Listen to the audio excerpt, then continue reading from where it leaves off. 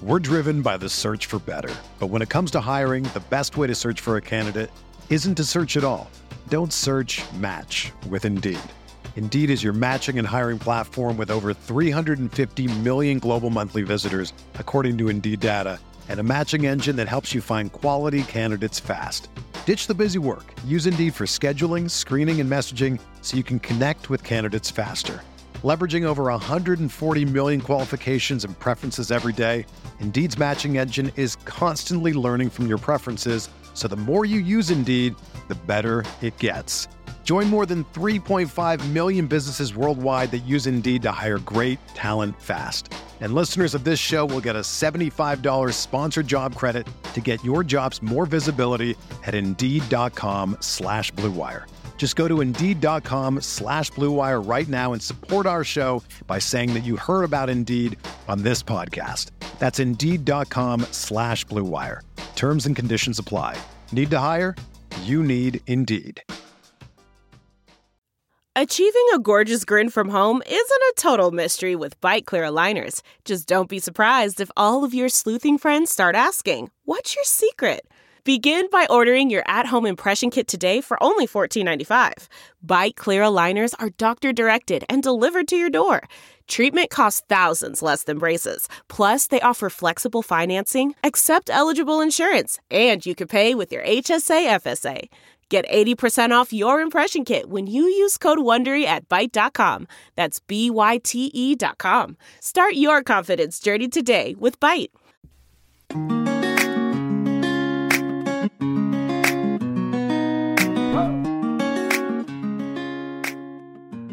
Hey, Her Hoop Stats fans, welcome to another episode of the Her Hoop Stats Unplugged podcast. As always, you're here with Megan Gauer. Happy Friday. I hope you've enjoyed another crazy week of action from the Wubble.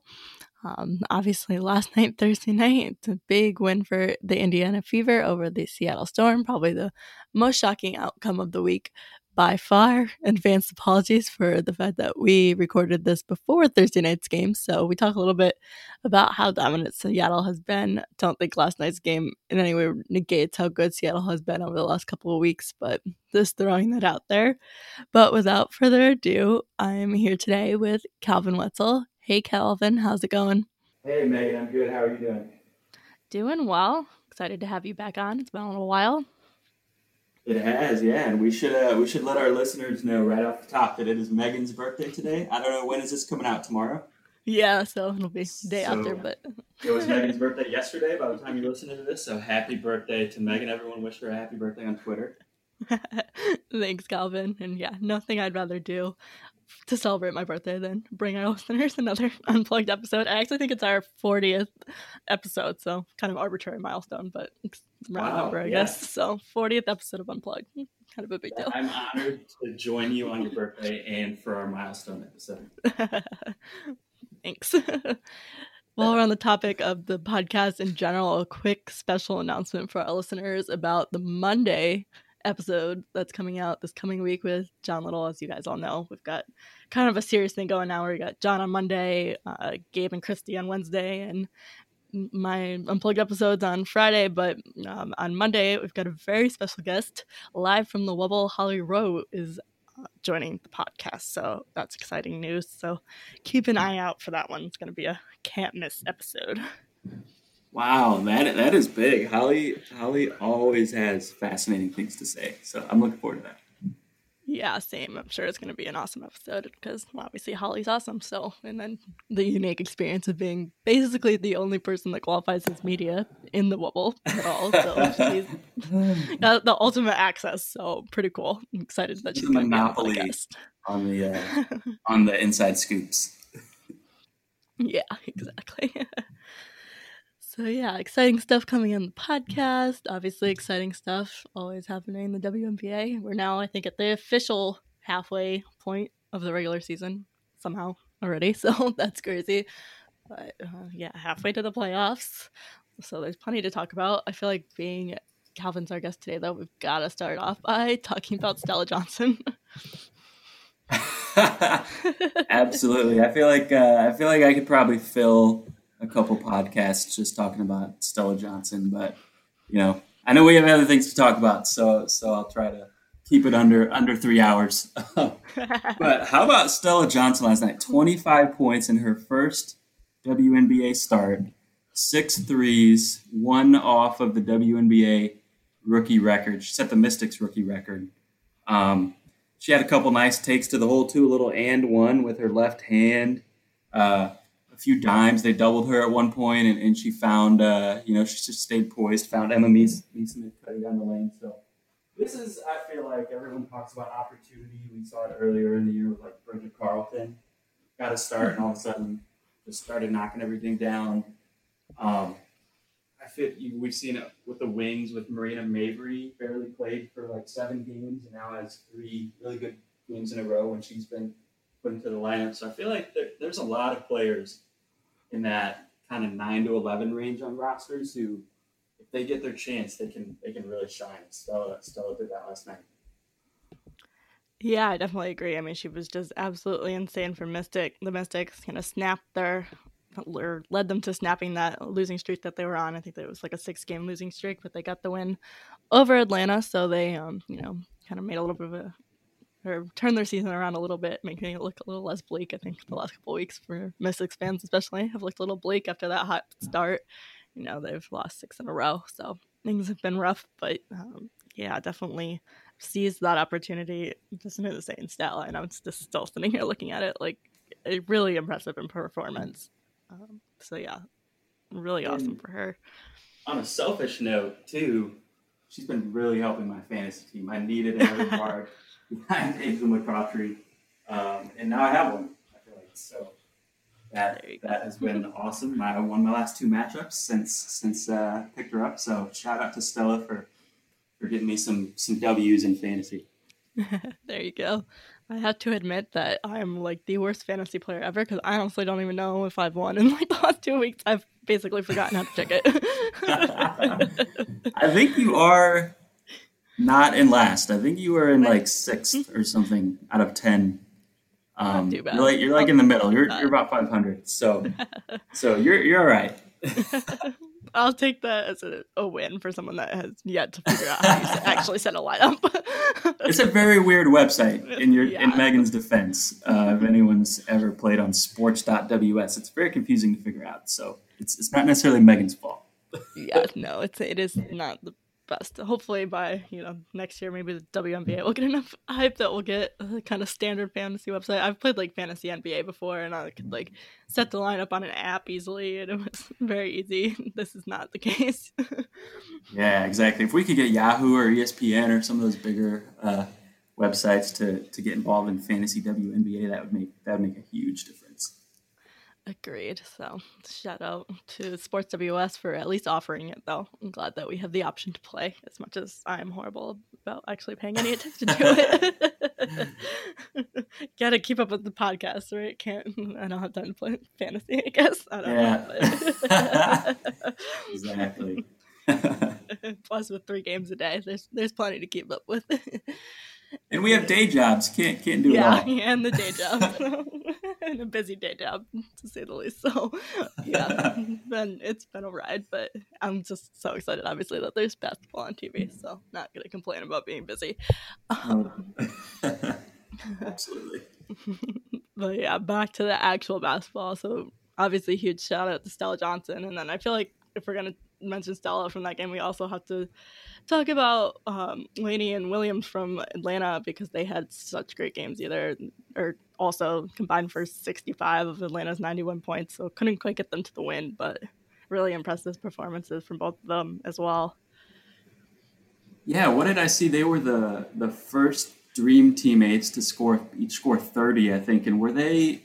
Did I see? I'm going to get my facts wrong on this, I'm sure. Were they the first teammates in the WNBA to do that since those Comets teams from 97 to 2000? Did I see that somewhere? I didn't see that, but I wouldn't be surprised if it's true, because to have 2 players on a team in one game score over 30 points is pretty unheard of. So I wonder if it's the first time that's happened in the team that it happened on, they didn't win. But that might also be the case. Yeah, I'm going to have to look this stuff up later. But I think I saw something like that. So very, very impressive for them. Just a crazy box score.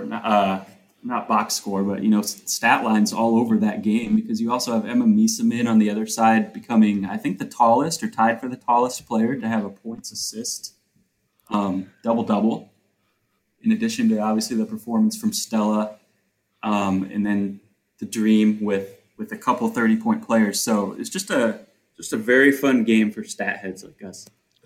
Yes, definitely. I think it was also awesome just to see that Courtney Williams have a big game like that. I feel like she's been a little quiet since she's gotten to the Wubble. Obviously, she was a little late to arrive. I don't know if anyone's confirmed that she had coronavirus, but I think we can all assume that's what the issue was, that she must have tested positive. So, 30 points for her, 7 assists, 8 rebounds. Obviously, just a crazy stat line. So, really good to see her get going and go off finally in one of these games. And obviously they didn't get the win, but it's still very needed for the Dream while Kennedy Carter is out, to have someone like Courtney Williams to be able to get buckets.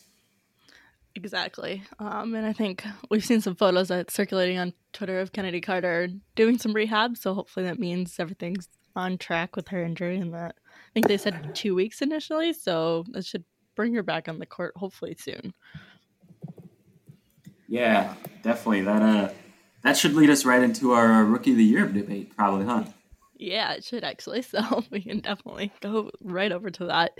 I think, before Kennedy Carter went out with her injury, she was kind of the top of that list, right? Like everyone was kind of talking about Kennedy for Rookie of the Year, but being out for 2 weeks and just such a compressed schedule, like I think the schedule itself is only basically 6 weeks of a regular season, right? Or maybe a little bit more, but it's a very condensed schedule. So 2 weeks is a lot of time to miss in this environment, which definitely hurts her Rookie of the Year case a little bit, I feel like. I don't think she's out of the running, though. I feel like, if she comes back and picks up where she left off and keeps having big games, she's definitely in that conversation, but I don't know how much. First of all, when she's going to be back is still obviously up in the air a little bit, and then also her minutes might be a little limited as she comes back and gets back into things. Yeah, it's interesting. Obviously, Sabrina went down and she's out of the running. Normally, missing 2 weeks, like what Kennedy Carter is missing here, would not put you out of the running for any awards. But when you only have, I think, 7 weeks, 6 or 7, you're missing a third of the season. And then the question becomes how many games can you miss before you're kind of out of the running for those awards? If you only play 2/3 of the season, is that enough? And, I don't really know the answer, but she's definitely, if, all things equal, she would be the front runner. You have another dark horse that you want to throw into the mix here, though. Of course, yes. So I can't describe how happy I am that I even get to be talking about this, because I don't think anyone expected that this was going to be the case. But I mean, Crystal Dangerfield is right at the front of that race right now for the Minnesota Lynx. So I think in general, this is a topic for this whole discussion, of the fact that it could very well be a kind of historic Rookie of the Year year. Repetitive, but yeah, because there's never been a Rookie of the Year that was picked below 7th in the draft. And I think it's very possible that we see a second round pick, or Ezzy on the Seattle Storm was a 12th pick, so very, very possible that kind of record is broken this year. But going back to Dangerfield, obviously it was taken 16th. I think a lot of people on Twitter now are like, how on earth did we allow her to fall to the Lynx, again, get another steal from UConn basically in the draft? But she's just been fantastic for them. Kind of fell into a starting role in a bit with the injuries on the Lynx team, but I feel like now the way she's been playing, it's going to be hard for them to take her out of that starting role. I think she's 3rd on the team in scoring. I was looking at her stat line last night, and she's not even far off from a 50-40-90 season. I think she's at around 48, 38, and 89 right now. Yeah, I have it right here. It's 40. Yeah, she's 1 free throw away from 90%. And 48 and 38 on the field goal and 3 points. So we saw Elena Deladon is last year become the first player to qualify to actually do that. So Crystal Dangerfield can somehow pull that off. That would be insane. Yeah, she's just been totally fantastic for the Lynx. I think, going into the draft, I was way higher on her draft stock than a lot of people, and then she fell to the second round, which I found shocking. I guess a lot of other people, because of her size, didn't really think it was that big of a deal. No, I think we've seen other small point guards in the league that can do big things, and obviously her size hasn't really impacted her ability to make a huge impact for the Lynx off the bat. She's had multiple 20 plus point games at this point, been pretty efficient from the floor. I think she had 6 assists last night or something too, so doing well as a playmaker for Minnesota as well. So it's just kind of really hit the ground running in the league. And just some highlight reel plays. I don't know if you got a chance to watch the game last night, but a couple of those little hesitation moves were just fun. I don't even know how to describe them, but it's like the classic thing you need to be able to do if you're 5'5" in a league full of people over 6 foot tall. Yeah, exactly. And then definitely some highlight reel threes last night too, right? I think she had 5 of 7 from 3 last night or something crazy like that. So a lot of big shots from deep, which of course we saw that she was very good at in college. So not all that surprising to see her do it at the next level, but definitely impressive. Yeah, and it's, you mentioned that no second rounder, no one below 7th has ever won the Rookie of the Year, but actually the only 7th picked ever when it was Tracy Reed in 1998. That was the very first Rookie of the Year ever. So since the first award ever, no one below 6th has won it. Obviously, Nafisa last year was 6th, and there's been a couple others. But it's also just interesting to look at some of the mock drafts, that came out before the draft, and a lot of even reputable ones. I think Michelle Vocal on ESPN had Crystal Dangerfield going to the Lynx in the first round at number 6, and a lot of people had her going, maybe later in the first round as well, and she ends up dropping all the way to 16, and I don't know how that happened, but it's setting her up perfectly to make history for the first second rounder to win Rookie of the Year.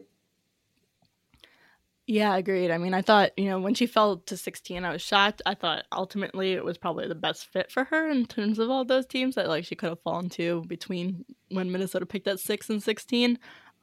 Obviously, Minnesota has some younger guards. They don't have really they do have a superstar point guard in Odyssey Sims, but you knew she was going to miss at least part, if not all of the season after having a baby. So there was a kind of a hole there, a need to fill that role, and then also a need to fill the backup point guard role behind Sims when she's in the wobble now, but she's battling an injury, I'm pretty sure. So still kind of an opening there, but it's been great to see her be able to just make a big impact off the bat. When I feel like a lot of teams got to be shaking their head that they let her basically fall into Cheryl Reeves' lap. Yeah, part of me wonders if people in the league talk and everything, and if Cheryl Reed maybe kind of had a pretty good sense that a lot of teams were going to pass on her, because Reed clearly likes her, clearly wanted her on the team and wants her to have a role. And part of me just wonders if Cheryl Reed somehow knew that she might still be able to get her at 16 if she passed on her at number 6. Yeah, maybe. And I do think that Makai Harrigan was a great pick at 6 as well. She's not adopted quite as quickly as Crystal has, but she's definitely, last night she was fantastic for them off the bench.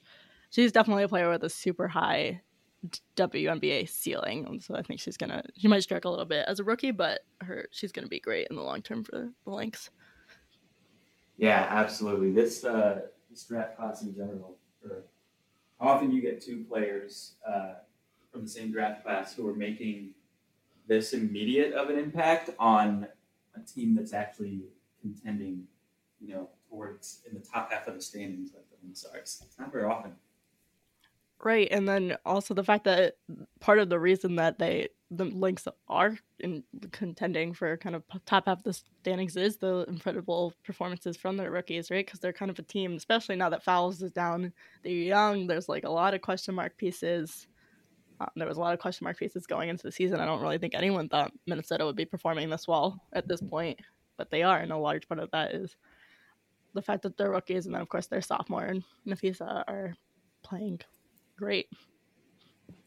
Yeah, yeah, definitely. It's crazy to see these rookies kind of keeping them afloat in contention for at least maybe a playoff bye, even with Sylvia Faust going down. Yep, exactly. Kind of a big surprise team so far for first half of the season. I think probably one of the biggest surprises to me for the first half of the season is just how impressive their team has been as a whole.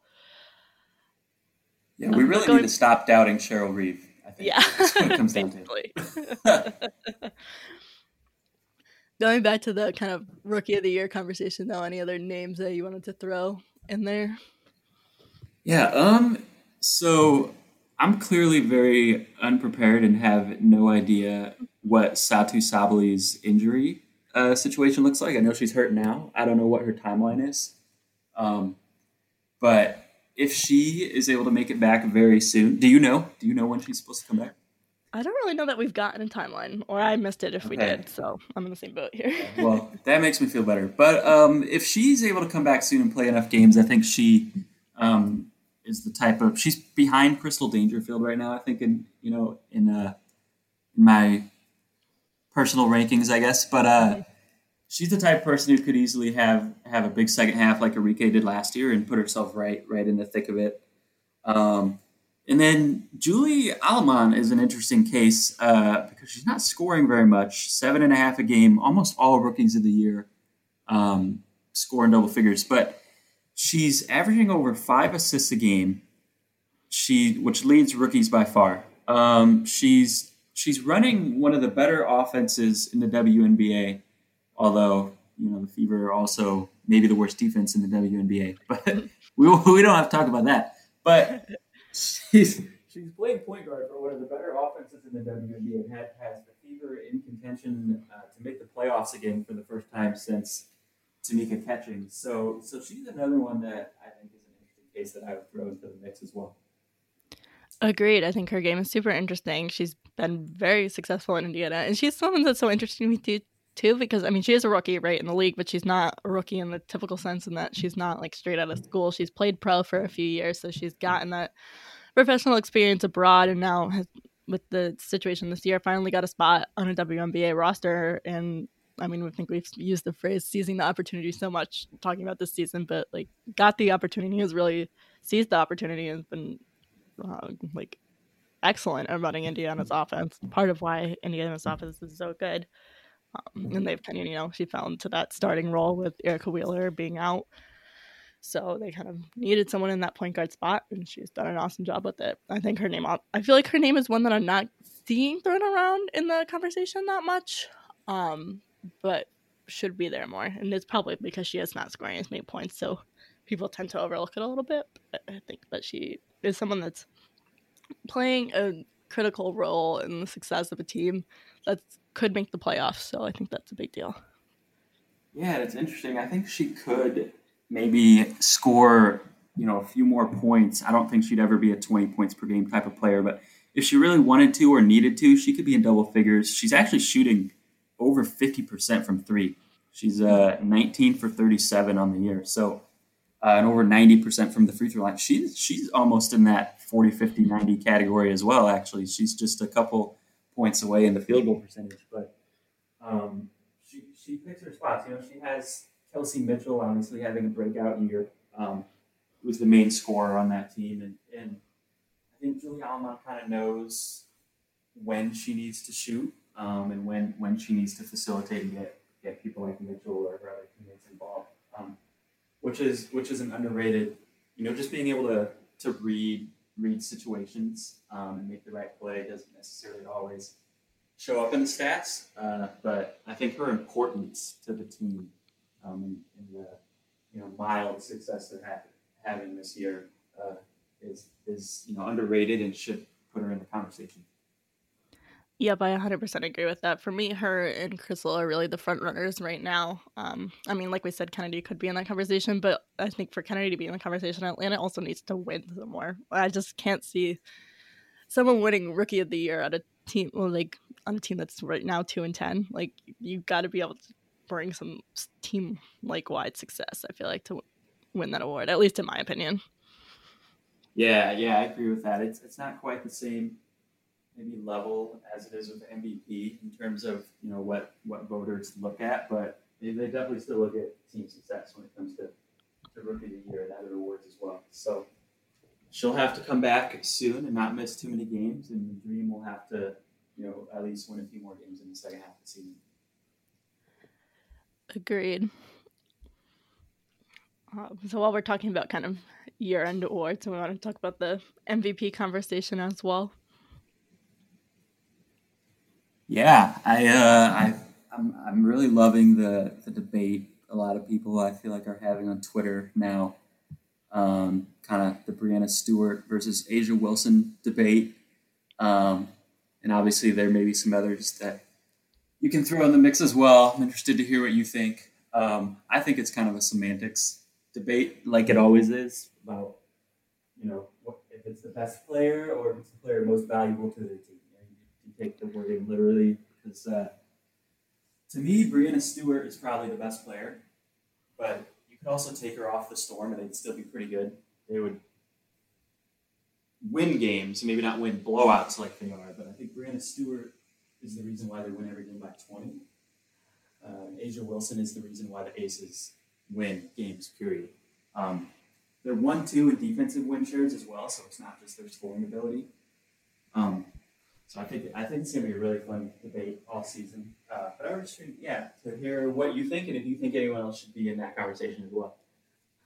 Yeah, I mean, I think for me, Stewie and Asia are the kind of two names at the top of the list. I don't think that surprises anyone. That's really where the conversation seems to be centered right now. We're only halfway through, right? So there's plenty of time for cases to change and things to change there. But their numbers are both super impressive. So they both have strong cases. To me, people are making this argument, right, though, like, okay, the Aces win because of Asia, but you still do have Angel McCoughtry, who's been fantastic for the Aces as well. Like, to me, it's really the two of them that are kind of carrying the Aces. Like, Asia has definitely played a bigger role, but there's a pair of them carrying the Aces there.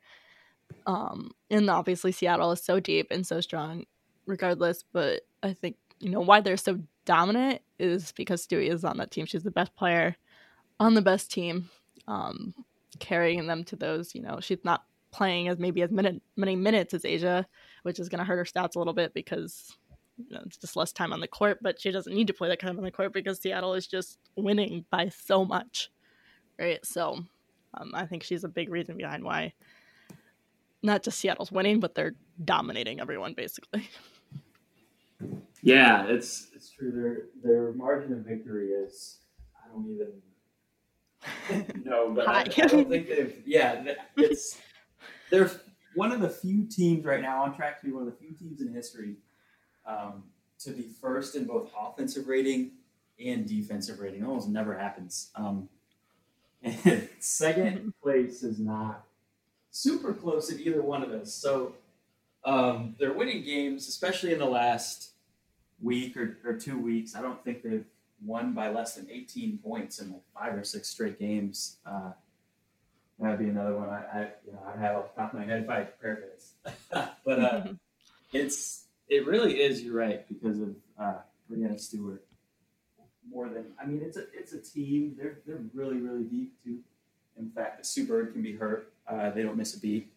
The fact that Natasha Howard can play the 5, and then they can bring in a rookie, Ezzy McLemore, to play the 5, and basically both of those can be switched on almost anyone. It's definitely a team effort, but the way that Brianna Stewart impacts every area of the game, offense, defense, transition, facilitating, passing, she's trying to become, I think, the 8th or 9th player to average 1.5 steals and blocks per game, which is one of the things I enjoy watching about her the most, is her arms are like 10 feet long, and she has perfect timing and gets her hands on everything. And Asia Wilson affects the defense in a different way, obviously really, really highly as well. So I don't know. I don't think there's a wrong answer, I guess. I would not argue with either one necessarily. But you're right. Brianna Stewart it is the reason why the Storm are not just winning, but blowing everyone out.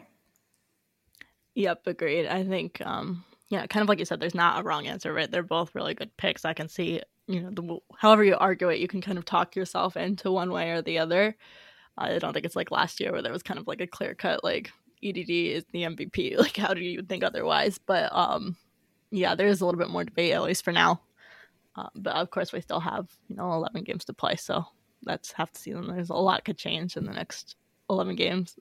Assuming both players stay healthy, I don't really expect that much is going to change in terms of their cases. Like, they're both going to be good. I think the Aces are going to be good, and then Seattle's obviously just killing everyone right now, so I don't really expect much to change there.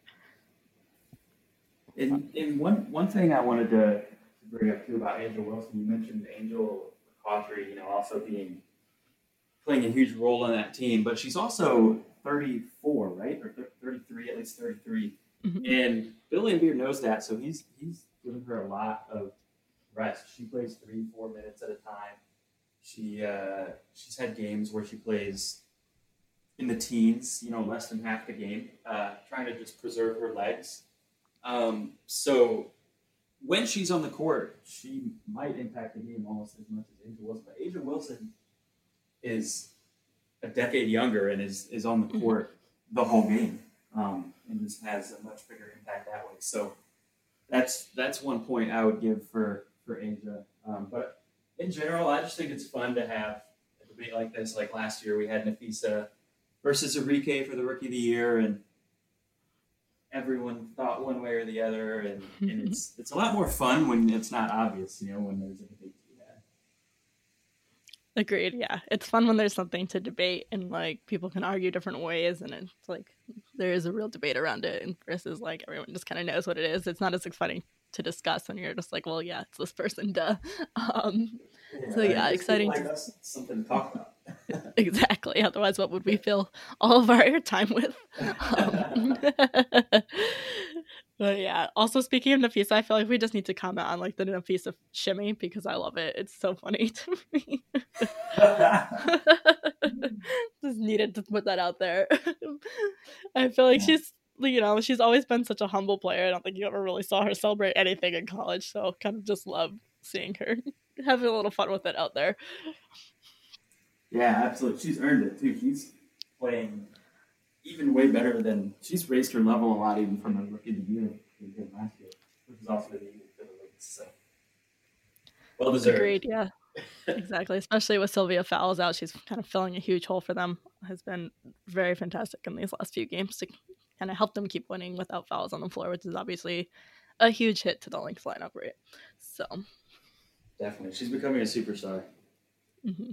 Yes, I also love that she's got that 3-point shot now. We're starting to see it a little bit more consistently. I think, to me, like, if people ask the question, can Nafisa be, like, an MVP one day? And, like, the big question mark on that was, like, can she get enough of a 3-point shot to really win that award? And if she gets that, she's going to be someone that's going to be in MVP conversations in the future. Absolutely, because if she starts knocking down threes with any sort of volume, she's already knocking them down efficiently. I just pulled it up here, 43% on the year, but a little under 1 3 per game made. She's 9 for 21 in the year. So if she can start knocking down threes, at that same rate, 40 something percent with some sort of volume, to become a really dangerous shooter. Gabe Ibrahim, when we were talking last night on our live stream pregame, made the point that she could and should be that type of player who you don't have anyone who can guard her one-on-one because you put someone small and quick on her, she just takes them down to the post. And you put someone a little bit bigger on her, she can either knock down those threes or blow right by them. So that's a really cool development to see her starting to knock those down. Agreed. It's been really awesome to see.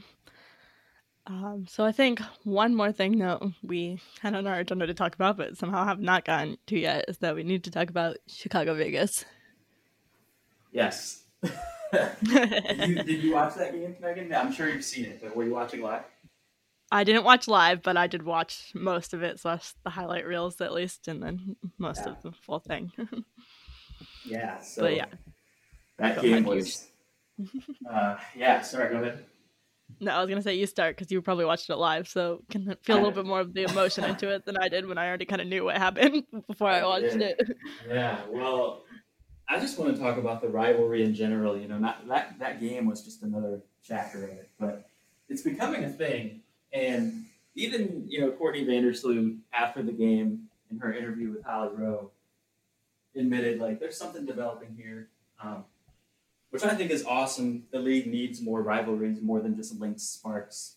I think Sky Aces is becoming that. It kind of goes back to the end of last year, before the Hamby Heave. That's when broadcasts started. They like to talk about the Hamby Heave and what started from that. But it goes back to the regular season when the last two matchups in August.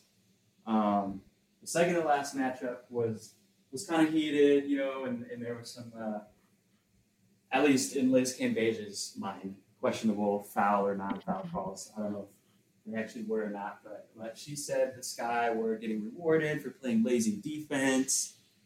And then that game ended up going down to the wire. The Aces were down by 3 with 1 possession left and got 2 good looks, missed them both to tie it. Then you fast forward a week later, I was at that second game, and there was a little bit of a, I don't know what you call like a skirmish between Cambage and Cheyenne Parker. Technicals were handed out. Post-game Twitter beef with Allie Quigley and Stephanie Dolson getting involved. Exactly what you want if you love the juicy, kind of everyone hating each other type of stuff. And so that set the stage for the playoff game, which was back and forth the whole time, had all sorts of crazy moments, capped off by the Hamby Heave.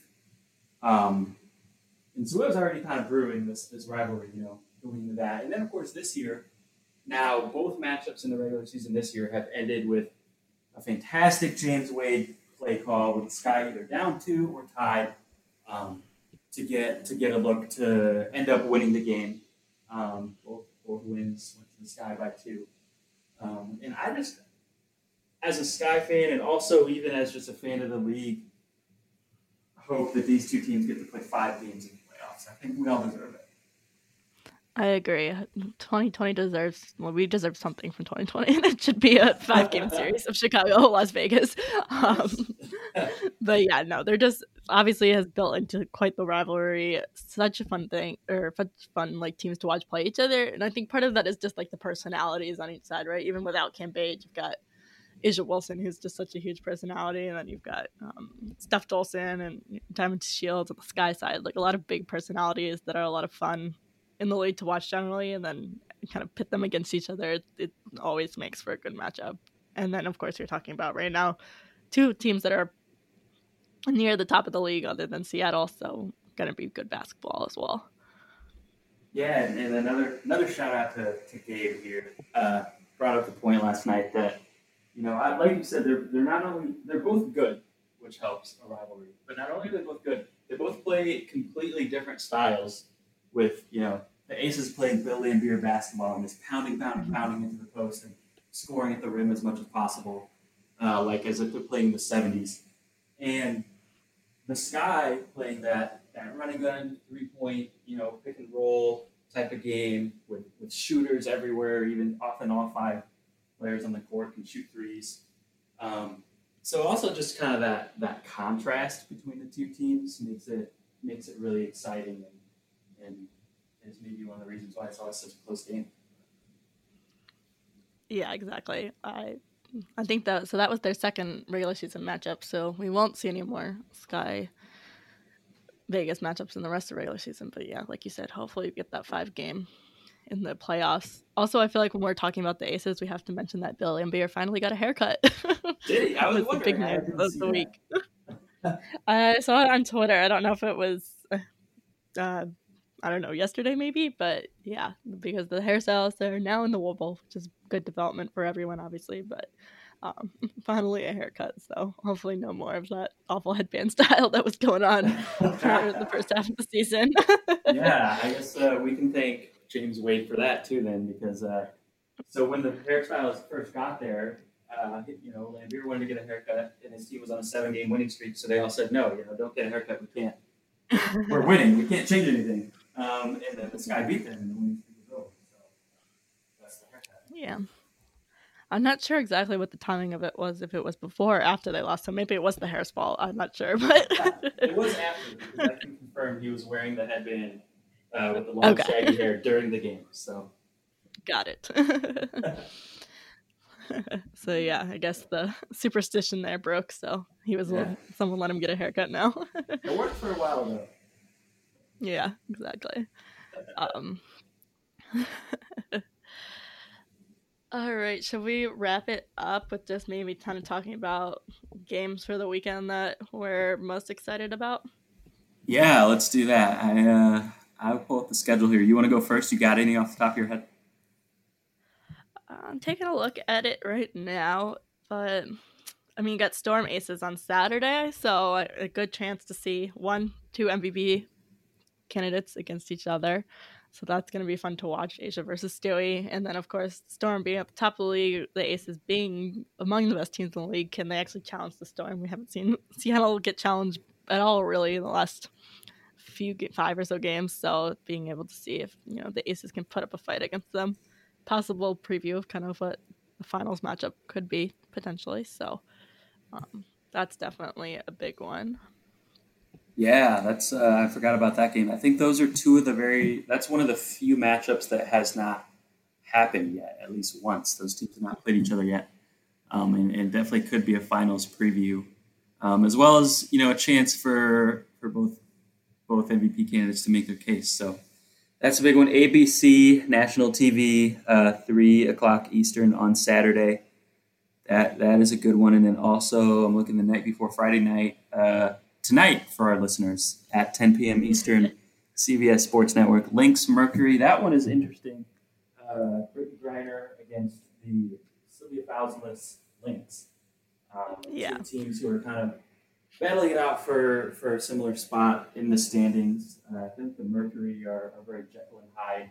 Sometimes they look, even just last night, they got down, I think, 20 and then cut it to 3 or something like that. Even within the same game, sometimes they can have a quarter or two where they look terrible and a quarter or two where they look like they could compete with the Storm.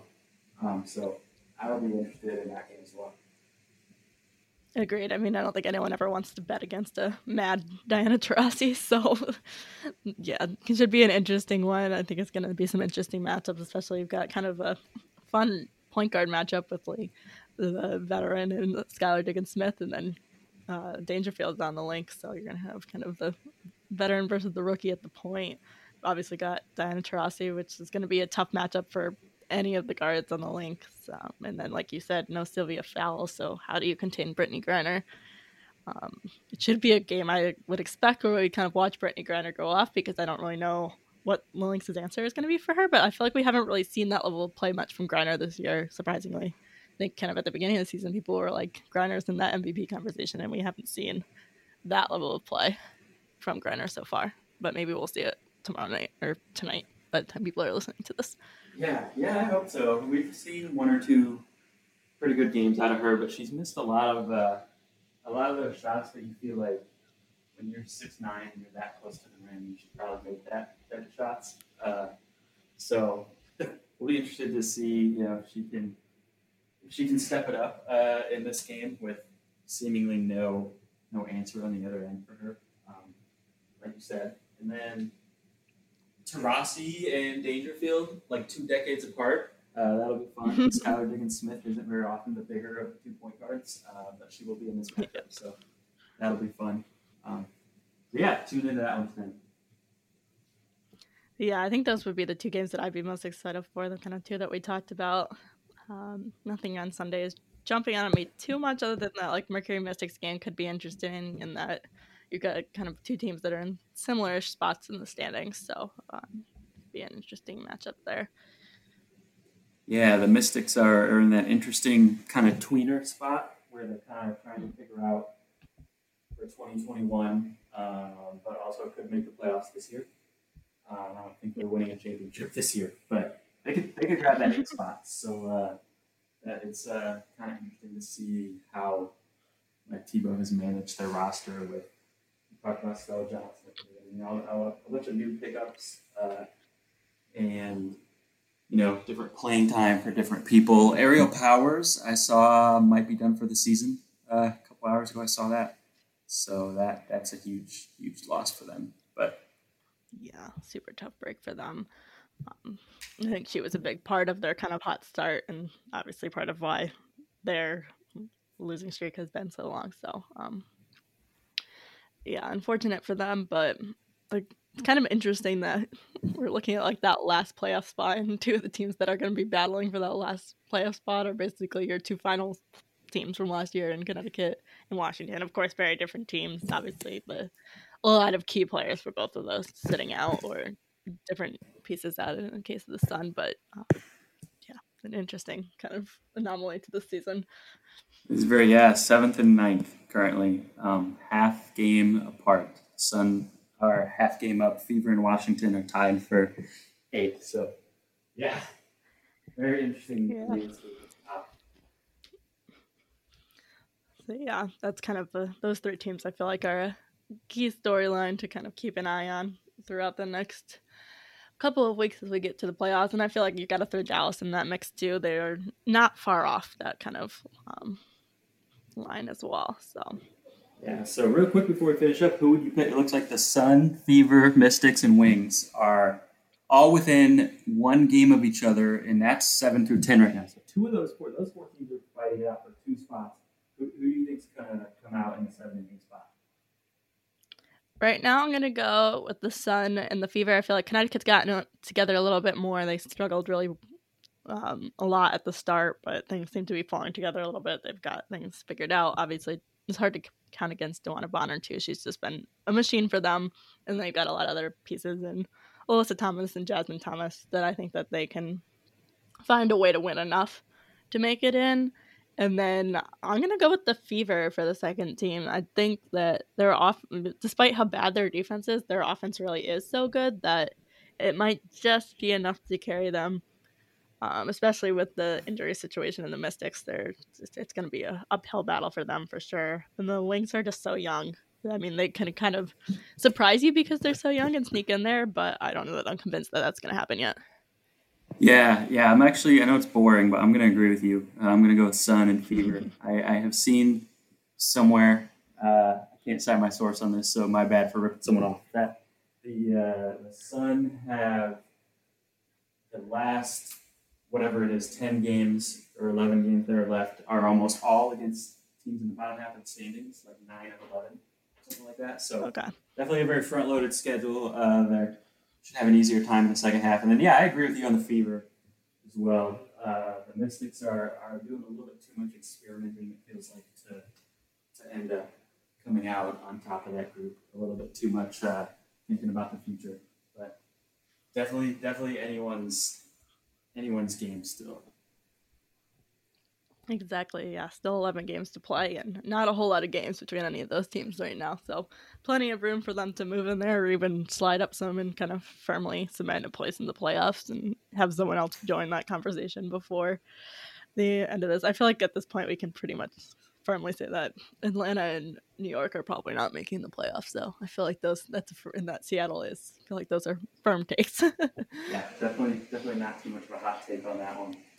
I think if the Mystics get in at number 8, they'll be that team. Whoever the 5 seed, you don't want to play the Mystics. No, agreed. Especially with the single elimination, set up. It's just not a fun game to have to play. No, not at all. All right. Well, I think that's it for today. Thanks, Calvin, for joining. Yeah, thanks for having me, Megan. We should end with this. What are you doing for your birthday tonight? Are you doing anything fun? Working. So exciting, I know. I'm trying to finish up this project at work, but I am taking kind of like a mini trip just down to the Connecticut shore this weekend. So I am celebrating, just slightly delayed. That's good. I was trying to end us on a happy note, So I'm glad you're doing something fun when it's not tonight. Yeah, definitely. Thanks again for joining. And everyone, don't forget that Holly Rowe on the Monday podcast. So you don't want to miss that. So make sure you're subscribed. and that you get that straight to your kind of podcast feed wherever you listen when it drops on Monday. Thanks for listening.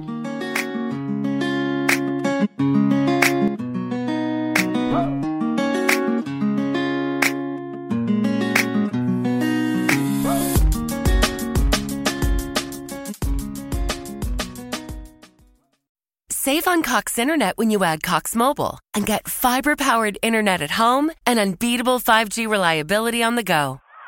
So whether you're playing a game at home, yes, goal, or attending one live, goal, you can do more without spending more. Learn how to save at cox.com/internet. Cox Internet is connected to the premises via coaxial cable. Cox Mobile runs on the network with unbeatable 5G reliability as measured by Ookla LLC in the U.S. to H 2023. Results may vary, not an endorsement. Other restrictions apply.